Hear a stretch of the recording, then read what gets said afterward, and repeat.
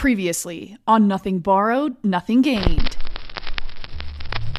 There are times in history that it becomes difficult to get financing. By the end of 79, I was paying 19.5%. Nobody wanted to take the risk, and so banks would just all of a sudden say, we're just not going to make any loans to agriculture at all. So the financial markets can go one way, and the ag markets are just really small in the broad context of all the global finance markets. Today, banks have about 50% of all the farm loans in this country. What they've done is they've written their underwriting standards to try to protect themselves against the errors in that data. But where does the bank get that money?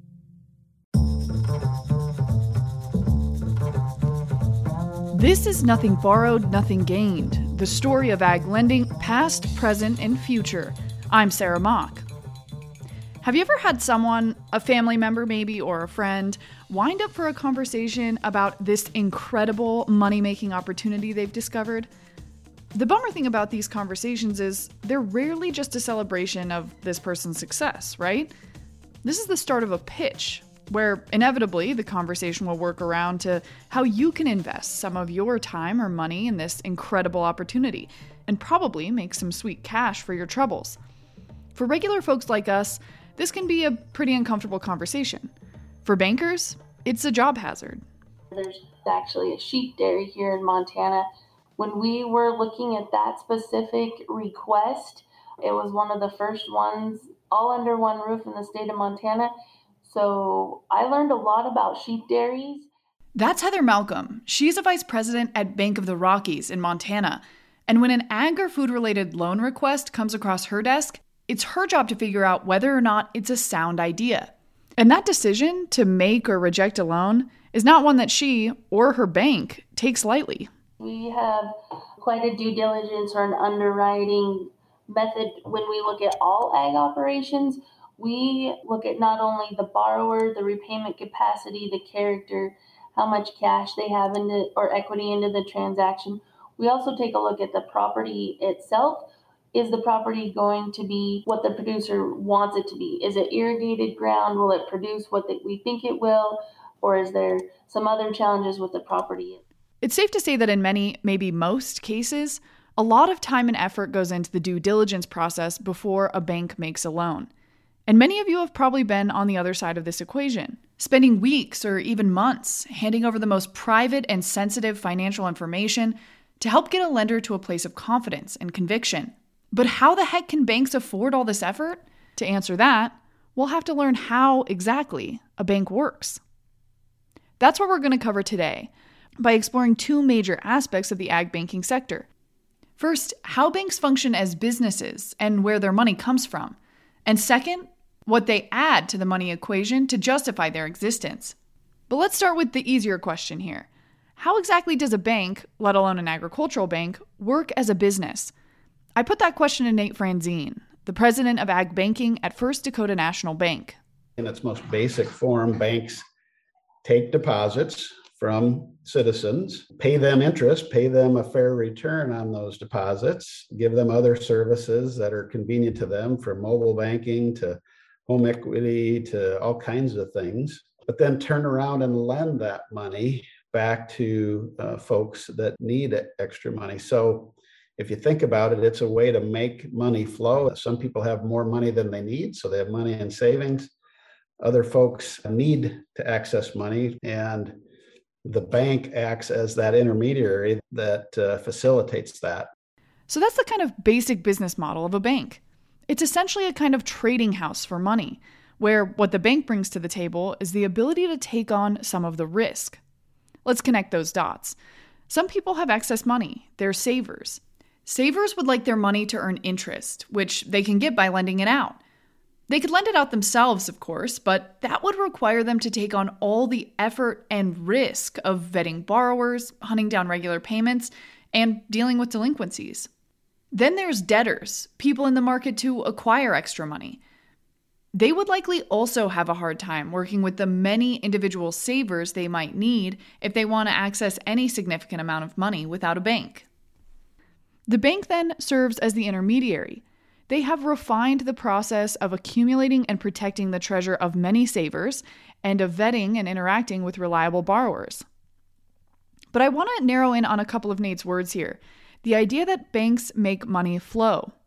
I think that's an apt description, but also what banks do is often even more important than that. Banks don't just make money flow, they make it grow. Here's Brent. So if I take out a loan and then I put my deposit back in the bank, they can lend that deposit out again. And because we have fractional banking in the United States, banks only have to hold a certain amount of capital back for all their deposits. The loan gets made multiple times from the same initial deposit.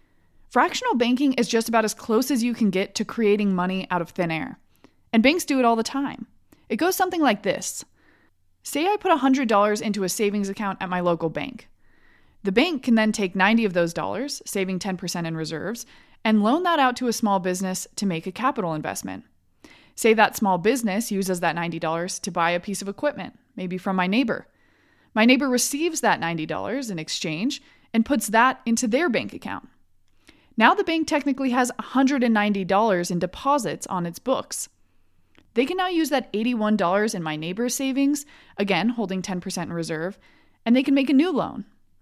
If that $81 ends up coming back into someone's bank account, which could well happen, the bank will have turned that original $100 into $271 in deposits on their balance sheet.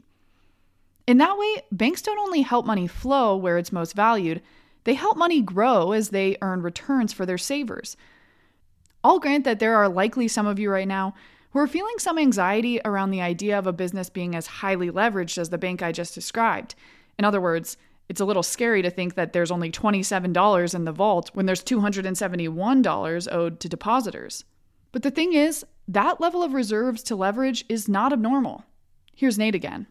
Banks in general are very heavily leveraged. So we talk about leverage in a farm, for example, and 50% owner equity or 50% debt to asset is considered approaching a little more heavily leveraged farm operation. In banking, we live at 90% leverage. We have 10% equity, 10% capital on average. Some banks have a little more, some have a little less, but that's basically the range of capital. And then everything else is leverage. And when I say leverage, our depositor dollars, those are liabilities.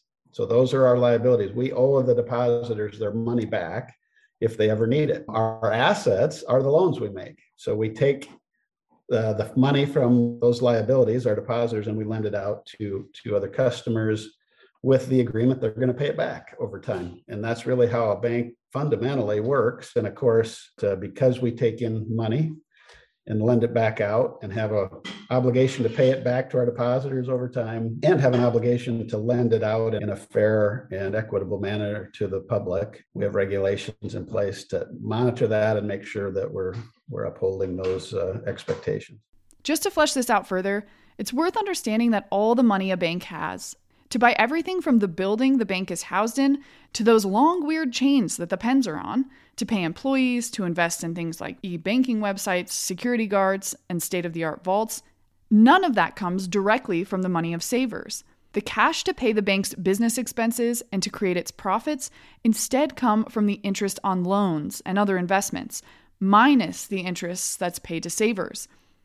So if you've ever wondered how your local bank can charge you a 4% interest rate on a loan, but your savings account somehow only earns 0.4% interest, that 3.6% spread is keeping the lights on at your local branch. But how do banks determine those two interest rates, the one for borrowers and the one for savers? It's a factor of competition, for sure, but it's just also a factor of the markets. What the economy in general expects for return on excess funds versus what the economy in general is able to charge on dollars lent out. And some of that we can control at a local level, but there's a lot of national and overall economic pressures on that as well. To Nate's credit, this is an aptly succinct, if not pretty vague, explanation of something that's really pretty complicated. So I asked Brent to flesh out the interest rate picture for us.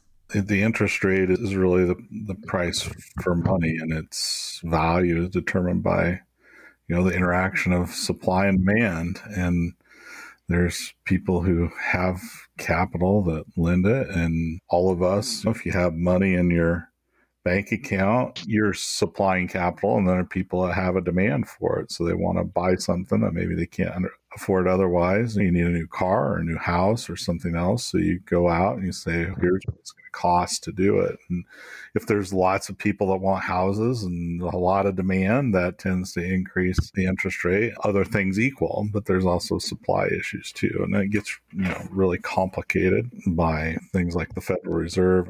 When Nate said interest rates are a factor of the market, this is what he meant. Interest rates at every level are impacted by national and even global supply and demand factors, not least because capital markets across the economy are deeply interconnected. But there's also the question of why your specific bank's rates might be a little different than others. If banks can make loans to people that pay them more than it costs them to get those deposits, they make money.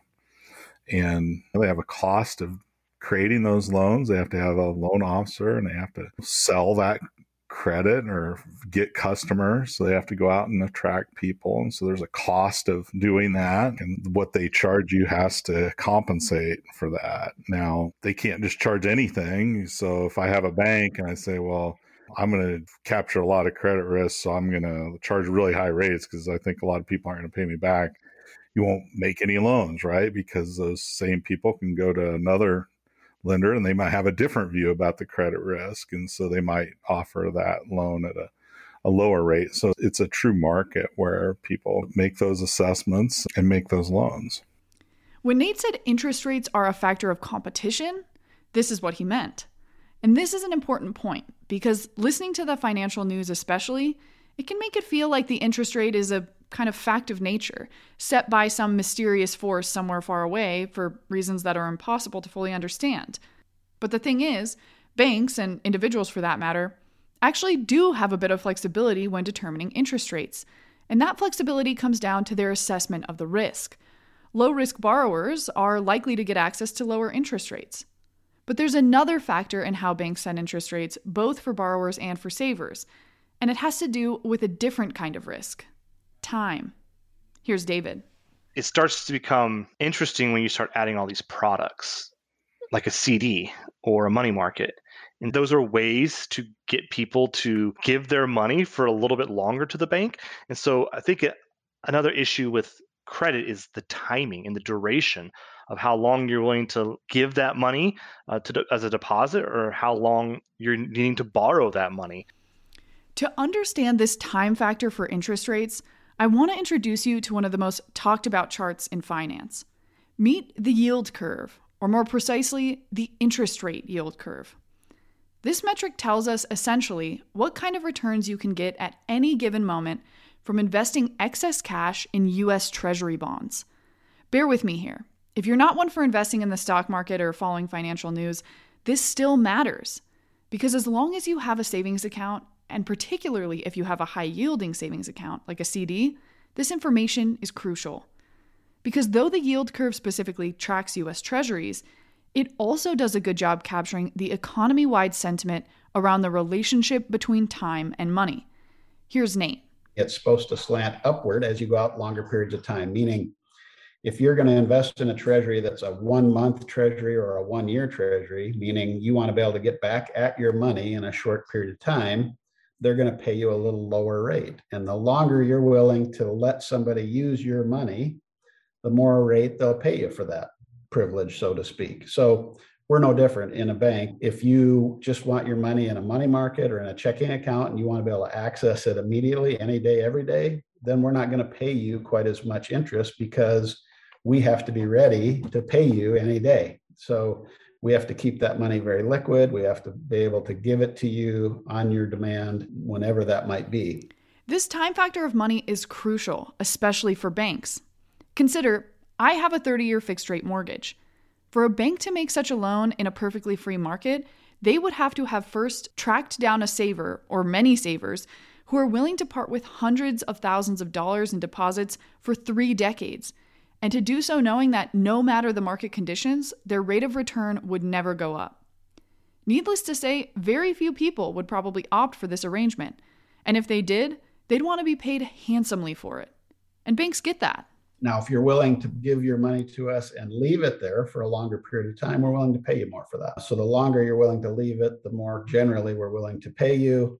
And that's where you get into CDs, whether it's a 1 year, 2 year, 3 year, 4 year, 5 year CD, we'll pay you more as you go out on that yield curve typically. And the reason we'll pay you more is we know with certainty we have access to use that money for that period of time. And the more certainty we have, the more ways we can deploy those dollars to guarantee some level of margin for us in the meantime. But when it's very liquid, money market or checking accounts, we have less guarantees.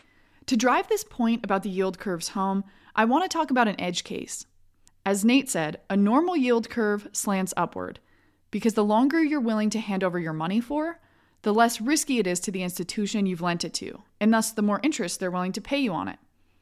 But sometimes, like recently in fact, the chart starts to look a little different. They start talking about an inverted yield curve. And inverted yield curves can be signs of a pending recession coming. That's one of the concerns in the market today. And really all an inverted yield curve is it means yield treasuries on the short end, 1 year, 2 year treasuries have higher rates than 5 to 10 year treasuries. When that happens, it's called an inverted yield curve. And that's generally not a healthy situation for the economy over the long term. So people start to get a little bit panicky when they see that happening. And that's a little bit of some of the fears that have been talked about here in recent times with this inflationary environment we're in. Because we have high inflation today, the market is saying, yes, rates on the short side have to go up to push back inflation. And then the long end is more of a longer term bet. So investors are looking at 5 or 10 year money and saying, okay, we have inflation today, but we have confidence that the Federal Reserve and others will get this inflation under control. So we realize short-term rates have to go up, but we think long-term rates are still going to settle back down eventually. And so the right place for long-term rates to be is something lower. And all of a sudden that yield curve starts to flatten out and potentially invert. The idea of the inverted yield curve matters to agricultural lending, in no small part because recessions matter to agriculture. Though the ag economy is often countercyclical and so shielded from the worst of economic hardships associated with broad economic downturns, it's worth considering that some of the worst years for farm bankruptcies were between 2008 and 2011, aligning closely with the Great Recession. In other words, the ag economy is certainly not immune from broader economic hardship, which might be in the forecast given that the yield curve has been inverted for much of 2022. Another way to think about the yield curve is as a barometer for the duration of risk. Wherever the yield is highest, that's where the market believes the most risk is, and thus where they need to get paid the most to play. In the ag sector, too, various investments come with different levels of short and long-term risk, and those risks can significantly impact the quality of an opportunity. Notice, though, inverted yield curves don't cause recessions, nor do they actually move risk around. They simply indicate what people think will happen. This is the psychology of the market, the imperfect and often quite irrational aspect, what economists call the animal spirits. How do banks run their businesses in the stampede zone of these spirits? We'll get into their whole value add after the break. This podcast is brought to you by AEI Premium. AEI Premium is a website, forecasting tool, and community for those looking for an edge in their decision-making process. One of the key ways that AEI Premium members get that edge, best-in-class information about the agricultural economy. So one of the ways that we try to help insulate the chaos for decision makers, one way we try to help improve the decision-making process is to provide better content. And there's a great quote that came from Nassim Taleb, who famously wrote the book about black swans, but he has this great quote that says, to be completely cured of newspapers, spend a year reading the previous week's newspapers. And one of the ideas that we try to pull from that is how can we write better content? And one of the ways that we do is data-driven insights. So when we think about these uncertainties out there, it's often helpful to go back and look at a decade or 2 decades or 3 or 4 decades worth of data, provide a base level. What is an average level of interest rates in the U.S. economy? What did the peaks look like? What did the low periods look like? And oftentimes this big, long series of data can really help us understand what that future uncertainty might look like. To become an AEI Premium member today, head online to aei.ag. AEI Premium. Drink upstream from the herd. Now, back to the show. I mentioned a few minutes ago that what the bank brings to the table is the ability to take on some of the risk. This is the service that a bank sells. But what risks exactly do banks take on? The answer is complex, according to Nate, but there are actually a lot of different kinds of risk that banks manage simultaneously. Our number one risk is always our credit risk. So our number one risk is we lend money out and the borrower can't pay it back. And the reason that's our number one risk is, if you think about it, we're taking depositors' money, we're lending it out, and if that borrower can't pay it back, now all of a sudden it puts the bank in a position where we may not be able to pay back our depositor when they want their money back. That's how banks fail. So ultimately, that's our number one risk, is credit risk. And that's why I tell our clients all the time, we're not equity capital. We're not in the business of taking high risk. We're in the business of lending money that must be repaid back. And so we're not taking the highest level of risk in the marketplace. Equity is much higher risk, right? If you want to own stock in a company, then you're taking the most risk. Debtors get paid first before equity gets their money. That's the pecking order of capital and access to capital. And there's a good reason for that, right? Because we have the obligation to make sure our depositors get their money back. And if we don't lend responsibly, we put our company in jeopardy of being able to do that. This is a key distinction to consider in our modern times when there is a lot of equity capital in the world, especially when we look at other sectors, like high tech. I think the idea of equity investment, say from angel investors and venture capitalists, gets blended into our mental model of debt financing, as if they were different brands of similar products. But as Nate aptly explains, they are not. Selling a bit of a company to raise funds is a much riskier activity. And more importantly, it's an activity that banks often can't or don't participate in. For most of the last 20 years or so, venture capital has been relying on a model of making 100 investments, where as long as 10 are successful and 1 or 2 or 3 spectacularly so, the overall portfolio still works out. This strategy creates opportunity for 100 business owners to get access to capital to build something. And if most of them earn nothing at all, the venture capitalist isn't necessarily worse for wear. Banks do not work like this. Between the constraints of using savers' money, the regulation that comes along with that, the relatively high levels of overhead in banking compared to venture, and the need to moderate risk, the average bank doesn't have the ability to deal with high levels of failure or loan default, and banks tend to lend like this is true. But banks have other pressures they face as well, including internally. Interest rate risk is a significant risk to us. The savings and loan crisis in the 1980s, where lots of savings and loan banks went broke, the reason most of them went broke is because of interest rate risk. What they did that created problems for them is they took short-term money, they took depositors' money that was short-term, money markets, checking accounts, whatever, where they had to be able to pay them back quickly if the depositor wanted their money back. They took that money and they lent it out long-term on houses for 15 and 30 years. Well, the problem with that, of course, is if the depositor comes in and says, you know what, I want my money back now, we can't give them their money back because it's tied up in a 15 or 30-year loan. So we call it asset liability management within the banking industry. We're constantly managing how we price deposits, our liabilities, and how we price our assets, loans, and make sure that we're managing that so that it's balanced up well, so that if a depositor comes in and wants their money, we can pay it back. Again, I think this idea of interest rate risk bears a fine point, because understanding it requires understanding an aspect of banking that we haven't discussed yet. That is that banks often, especially over the very short term, can get capital another way, other than from depositors. See, on a day-to-day basis, banks are required to have a certain percentage of their capital in reserves. From my very first example, the $10 they need to keep in the vault out of my original 100. But a bank is a complicated business, and on any given day, the amount of loans they've made and deposits returned might have eroded the hypothetical cash in the vault below that $10 mark. For compliance reasons, the bank needs to make up the difference, often on a very short term, even just overnight. This money might be borrowed from other banks, or it might be borrowed directly from the Federal Reserve in some cases. But the key here is that very short-term rates can change a lot, and fast. And banks who need to lend between themselves or from the Fed don't have the option to shop around like consumers do for a car loan or a mortgage. Here's Brent.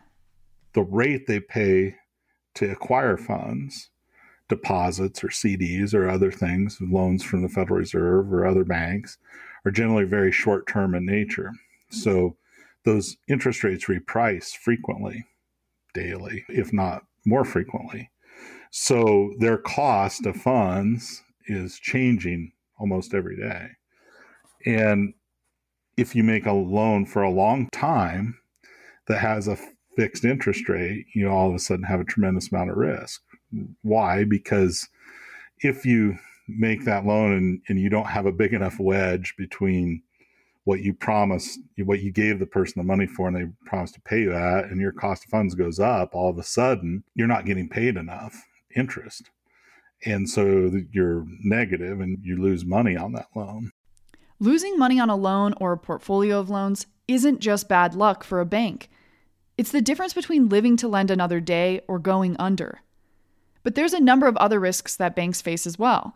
Business risk, competing with other banks, reputational risks, ensuring that savers have conviction in the good management of their funds, HR risk, regulatory risk, tech and cybersecurity risk, the list goes on and on. All of this comes together to cement the idea that, again, cliches aside, banks are not only invested in the businesses that they lend to, they're dependent on them. Nate points out that, for example, if an ag loan can't be repaid and bankruptcy results, that's often a bad situation for the lender as well as the borrower. The better our clients do, the better we do as a bank. We're in sync on that. If our clients struggle, we're going to struggle as a bank. If our clients are having problems, I can guarantee you that's going to evolve into problems for the bank. And we have a very in sync and in line motivation to work together to all be as successful as possible.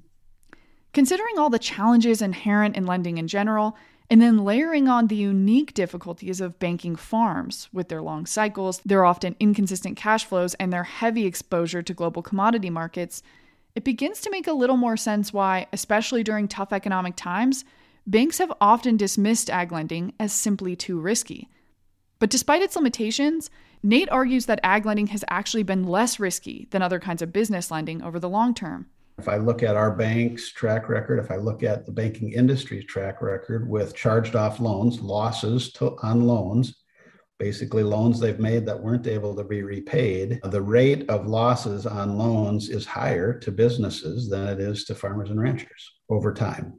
So I can make the case that it's less risky. I will tell you, there's bankers that'll hear this podcast that'll say, I disagree with you, Nate Franzine. I think it's more risky. So again, to me, it gets back to where's your expertise? How well do you understand what you're doing and how well you assess that risk? And that varies depending on the bank and their leadership and their expertise they have. Nate's final idea here is kind of what this whole story of ag lending is about. Yes, there are standard operating procedures and various tools that have helped to refine how banks and other lenders evaluate the riskiness of loans. But lending, especially ag business lending, is yeoman work. Doing it well requires a deep understanding of the space, the inherent risks, the natural cycles, and the specific players involved. The work of a highly skilled and successful lender is in identifying lending opportunities with little relative risk and a high likelihood of repayment, and avoiding those scenarios where the risk is too high relative to the amount of interest available. There's no magic formula for determining the difference between these two, and it takes some serious due diligence, a lot of expertise, and probably some good gut instincts to do it well enough to earn interest for your depositors and keep the lights on. That, in short, is the value a bank provides, and though the process can be costly, doing it well can also be quite lucrative. But there's another side to the loan equation that is just as important, but way less commonly talked about. We've talked in depth about how a bank works, how it operates as a business, how it makes money on lending and grows. But that whole proposition is based on the assumption that, especially when it comes to businesses, credit can be valuable, and that receiving a loan is good business for the borrower as well as the lender. Because obviously, credit is not always valuable. Taking out a loan is not always a wise business decision. So when does the business model of lending work for borrowers? This explanation begs another example, and you'll forgive me that it's kind of lame. This time, I'll be the hypothetical business owner. Let's say I own the local diner and I approach my bank for a $100 loan. I offer a business plan of how I'm going to use the funds that goes like this.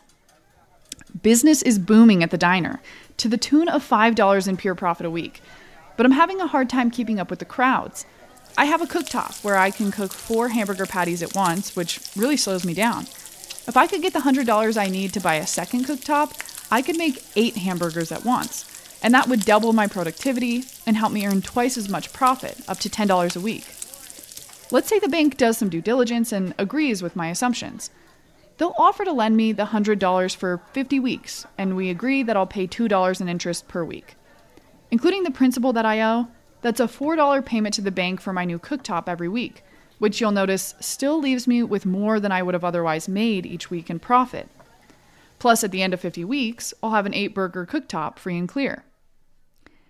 This is the kind of basic business lending situation where credit makes the most sense, where gaining access to funds in the short term leads to more growth over time than was otherwise possible.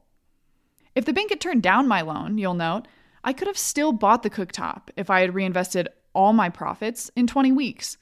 But that 20-week delay would have meant foregoing growth and maybe even losing customers who would only return so many times to a restaurant with slow service. The notable thing in this example is that the interest rate on the loan represents only a fraction of the overall growth that I achieved. In other words, I earned $5 additional and only had to pay 4 of them to the bank, and those only for 50 weeks. But for better or worse, we don't always think about the business case for debt this way in agriculture, as an investment in increased productivity. I think more realistically, what they do is they do it in gross dollars. So, well, I'm going to borrow this, and that interest bill on that's going to be like $20,000. And when I do this work or buy this land or whatever, I'm going to have that $20,000 plus X dollars more left, and I can service that debt. And so I think people think of it that way a little bit, but they don't necessarily think about it and realize that, well, sometimes the reason it works is because you're subsidizing it with your equity, the return to your equity, which is what you really don't want to do. So, yeah, 4%, maybe I make a 4%, sometimes I'll make it 2%, but I still have enough money to service that debt because half of the money in this land is mine. They don't really realize that they're making then a really low rate of return on what they've invested because the lender gets paid first. So I think people think about it in gross dollars a lot more often than they do in rates of return. This point is subtle but important. Again, if I got a 4% loan to purchase an asset, in an ideal world, the asset is going to help my business earn more than 4% in additional return, so that after I pay the interest, I'll still be earning a new profit. However, it's also possible in a real-life business to simply shift funds around to make the interest payments I need, even if I'm sacrificing margin or worse, equity to do it. In other words, I took a loan for 4% to buy an asset, and if it's only earning me 2%, I have to pull the additional 2% in interest payments from somewhere else in the business, simply to break even on the loan. Consider my previous scenario. If I had accepted a 6% weekly interest rate to buy the $100 cooktop, I'd be earning $10 a week and would owe $8 of it to the bank, including the principal, leaving me with only $2 in weekly profit, less than I had before I got the loan. In this case, the better decision might actually be to wait the 20 weeks and buy the new cooktop with cash. Were I to accept this loan, this is a terribly risky situation for both my business and the bank. And perhaps concerningly, this is actually a not uncommon situation. It always drives me crazy. You might go to buy a car or something. And so what's the first question the salesman will ask you is, say, you have something to trade. What's the first question he's going to ask? How much are your payments now? Okay. And he's like going to try and talk you into buying this new car and keeping your payments the same, something like that. And so people think of it oftentimes in that way, and it's not a very good way to think about it. It doesn't necessarily matter what your payments are. The question is, what's the credit going to cost me that I'm going to have to use? And is it a good decision to buy this car on credit or not? Almost everybody would know that going to Walmart and putting a toaster on credit is a bad decision. Like, it's not not a very smart thing to do. You don't want to buy something like that on credit. So they inherently understand that. But then when it comes to $1 million investments, they don't necessarily think through it the same way. So the question is, how are they approaching? Are they really thinking about what is the cost of credit? Is that the most effective way to control this asset? Maybe it's leasing the asset would be a better way to do it. Maybe it's not having the asset is a smarter thing to do. That spread, this idea of like, I'm going to take this money and then at 3%, I'm going to make 4% or 5% or 10%. What's often not talked about is the risk. Like, you're taking on the risk. And that's why creditors stand in line at bankruptcy court. They get the first crack at getting their money back. And as you step out on that yield curve, as you reach out to get higher and higher rates of return, you take on more and more risks. And so I think that's another element that gets woven into that debt story. I think sometimes we get the process of evaluating an investment and then deciding how we should pay for it. We intertwine those. And so I guess in an ideal world, you would say, is this a good investment? Is this a house a good purchase? Is this commercial real estate a good purchase? Is this farmland a good investment for our business or for me individually? And then the second piece of that is, okay, how should I pay for it? Should I use equity? Should I use some form of debt? Should I use a short form of debt? Should I use long-term debt? How should I structure this to pay it off in a year or 3, or maybe should I pay it off over 20 or 30 years? So sometimes we get those flipped. And that goes back to Brent's conversation about you going to go buy the car, and the first thing the person asks you is, what are your current payments? Because if you can afford the current payment, how much car can they give you over how many years? And if we're not really good managers, we flip that around and say, the bank approved me to buy this house at this much money, or they approved me to buy this farmland at this much money. And that's what can get us into trouble, is now we ask, how much can I get approved for? And then we back in that, yeah, it's a good investment. I got approved from the bank to do this. And I think that can get us into trouble if we don't untangle those decisions. After all this discussion about how conservative banks have to be and how many different kinds of risk they manage, the story of the car salesman here seems counterintuitive. Car loans, like mortgages, can be a little different from business loans because the return they offer to borrowers is calculated more in getting to work comfortably or having a roof over your family's head, rather than dollars and cents margin. But it's also not so different, as David mentions here, compared to what can happen in ag lending in particular, which is that borrowers will determine how much to borrow based on what the bank will lend them, rather than based on the actual return to the investment. In the context of the story we've told here, that might seem incongruent, when lenders want to be good partners and to experience success when their borrowers are successful. But what Nate didn't highlight in his discussion of how banks work is that banks are not necessarily concerned with how a farmer collects the funds they use to repay their loan. At some level, they can't be. Trusted partner they might be, but bankers don't usually have active decision-making power in a farm business, nor would they necessarily want that. So they have to protect their investment some other way. That other risk mitigator is collateral, or the assets a bank determines it can take over to recoup its costs if the loan and interest can't be repaid. From the farmer side of the table, collateral, usually in the form of owned assets like farmland and equipment, is not really on the table, because the money they plan to repay the interest with is going to come from growth from future earnings realized through the loan. But from the banker side, collateral is very much on the table. This is what makes the "I'll take whatever the bank thinks I'm good for" theory of debt so problematic, because the bank is not lending based on what the farmer is likely to earn. They're lending based on that combined with the collateral value. To return to the diner, the bank would offer me a 6% loan on a 5% opportunity, despite it being a pretty crappy business decision on my end, because they can see that I have another cooktop, a bunch of utensils, and a building that, if push comes to shove, will make them more than whole on the loan and the interest. To hammer home this point, banks are businesses, a business with its own strategies, its own risks, its own customers and vendors. An individual banker can surely be a trusted advisor, one who does have incentives aligned with a farm business. That is, to see enough success and growth to comfortably repay the loan. But a bank, in general, is not in business exclusively to serve its borrowers. Nor do banks, barring perhaps a few of the very largest, have access to infinite capital or the ability to absorb infinite loss.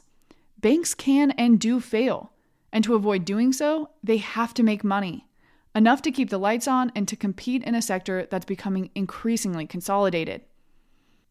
Knowing this, among other things, the idea of trusting the bank to determine the right level of debt for you or your business is ludicrous. You are the bank's customer, and it is usually in a business's interest to get their customers to buy the highest amount of product that they can possibly afford. Bear with me on one final trip to the diner. It's worth pointing out that the second loan we discussed, with the 6% weekly interest on my cooktop, is likely the better loan for the bank. It earns them higher interest on the same investment, and as long as I don't shop around too hard and find a better rate, they'd be happy to charge it to me, knowing that if my precarious situation goes south, they'll be first in line for my assets at the bankruptcy hearing. A good heuristic to take away from this conversation, perhaps, remember that a banker's first priority is what's in the best interest of the bank. There are surely many that prioritize and celebrate shared success with their customers, but the bank is running their own business and managing their own risk. It's up to you to run yours. This is just one of the reasons why it's so important to understand how banks work, because it's key to knowing how to think about borrowing for a business in general, but also how to think about negotiating for capital and debt, and critically, how to understand being rejected for a loan. If you go on Twitter or just read anything about new farmers or something, there's always this, we need credit, we need access to loans, and the bank won't give me a loan. Well, oftentimes when that's the case, the solution is not to make the bank give you a loan or to encourage the bank to give you a loan. The reason the bank probably not giving them a loan is because they didn't think it had a high chance of being successful. And so, of course, then if you get the loan, it could work out really well, or it could work out really poorly. And then there's a problem. Now I've got this loan. Somebody has to help me pay it back, or I should have never taken this out. Credit, I think everybody wants it, but it oftentimes the private sector doesn't want to give it out because they know that not everybody can repay it. Banker kind of is like the bouncer at a party. You check in with them to get access into the party. So you're really friendly with them, and it's the start of something really exciting and really good. And then when things go really bad in the party and a fight breaks out or something gets really serious, the bouncers go in and they clean it up, and they're the last person you want to see at the end of the night. So I guess the other way to think about this is Purdue has done this decades-long survey called the Large Commercial Producer Survey, and one of the interesting questions is that they ask, who's the trusted advisor? Who is the advisor that producers turn to get good advice? And oftentimes, if not every time, ag lender is at the very top of that survey. And they're asking about agronomists and all other folks in the ag space, but it's the ag lender who's that trusted advisor who they really put a lot of stock in what the banker says. I mean, a lot of stories in ag will start with, I was talking to my banker. That's whatever rumor or anecdote he's going to share. Like, it's going to be really important because I talked to my banker about this. But then on the other side, when the euphoria ends, we always, as a human species, want to find a villain. We want to have somebody who we can point to and say, this is the reason why things went bad. And it could have just been the nature of the beast. There aren't necessarily people out there who are acting in bad interest. There's just bad circumstances. And oftentimes that lender is the one who tells that grower that, no, we can't give you another line of credit, or we have to foreclose on this property. And so again, this gets back to this idea that banker, they're not necessarily the one that was responsible or they're at fault for delivering the bad news, but they're often the messenger that delivers that bad news. Now that we understand the business proposition of debt for a business, which is in short to fuel greater returns than the cost of the interest, it's a bit clearer why banks often refuse to lend to farmers when they're at their most vulnerable. To give a loan to a producer to, say, help them dig out of a financial hole is not only a dangerous proposition for a bank, who, I'll say again, owes essentially all their money to their depositors, it's also counter to the whole idea of business lending. A cash infusion might help in the short term to overcome a hurdle for a farm business, but if overcoming the hurdle only leads the farmer to breaking even, how will they afford the interest? On top of that, what if the infusion doesn't lead to break even at all, but simply staunches the financial bleeding temporarily? In the aftermath, the cash flow will, in all likelihood, still be going the wrong way, but now faster, because there will be interest piled on top. Possibly the best news on the ag banking front to share is that there are some pretty smart people in the ag banking space who care a lot about the sector and the people in it. take Heather Malcolm, the Montana banker from the top of the show, and the potential borrowers who hoped to open a sheep dairy. After some rigorous diligence, Heather approved the loan, and the business is thriving. But even if the bank had said no, that would not necessarily have been the end of the road for those Big Sky milkers. There's more than just banks lending to farmers, and there has been for quite some time. The first farm credit loan was made in 1917 to a guy by the name of A.L. Stockwell, and he had a family farm in Larned, Kansas. And so he received the system's first long-term, low-interest, amortized agricultural loan. But what's Farm Credit been up to since then? That's next time on Nothing Borrowed, Nothing Gained. AEI.ag presents Nothing Borrowed, Nothing Gained is a production of AEI Premium, a website and forecasting community where ag nerds like us write, talk, and develop our ideas about the future of American agriculture. To learn more about becoming an AEI Premium subscriber and gaining access to a lot more great content like this podcast, visit AEI.ag. If you've enjoyed the show, please rate, review, and subscribe wherever you listen to podcasts, and look out for Ag Economic Insights on social media at Ag Economists, or email us directly at askus@aei.ag. This show was edited, produced, and co-hosted by me, Sarah Mock, along with David Widmar and Brent Gloy. Special thanks to Heather Malcolm and Nate Franzine for joining us on this episode, and further gratitude to the show's managers, Emily Rainieri and Sarah Hubbard, and the rest of the AEI team, including Jeff, Michael, Mason, and Aaron. And until next time, remember, the good times never last.